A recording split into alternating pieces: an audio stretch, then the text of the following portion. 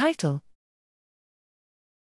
Effects of Parental Verbal Abuse Experience on the Glutamate Response to Swear Words in the Ventromedial Prefrontal Cortex, a Functional H1-magnetic Resonance Spectroscopy Study. Abstract: Several lines of evidence indicate verbal abuse, VA, critically impacts the developing brain. However, whether VA results in changes in brain neurochemistry has not been established in humans.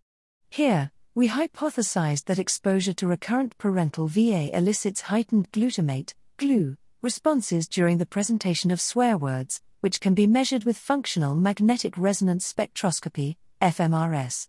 During an emotional Stroop task consisting of blocks of color and swear words, metabolite concentration changes were measured in the ventromedial prefrontal cortex, VMPFC, and the left amygdalo-hippocampal region, AMHC, of healthy adults, 14F/27M, 23+/4 years old, using fMRS.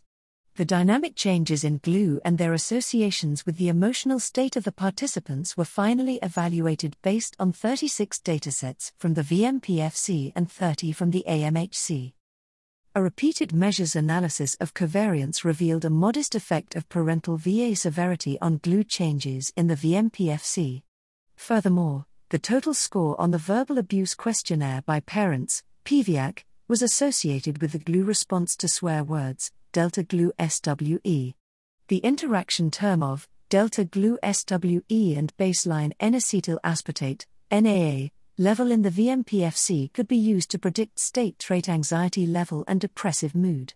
We could not find any significant associations between delta GLU SWE in the AMHC and either PVAC or emotional states. We conclude that parental VA exposure in individuals is associated with a greater GLU response towards VA-related stimuli in the VMPFC and that the accompanying low NAA level may be associated with anxiety level or depressive mood.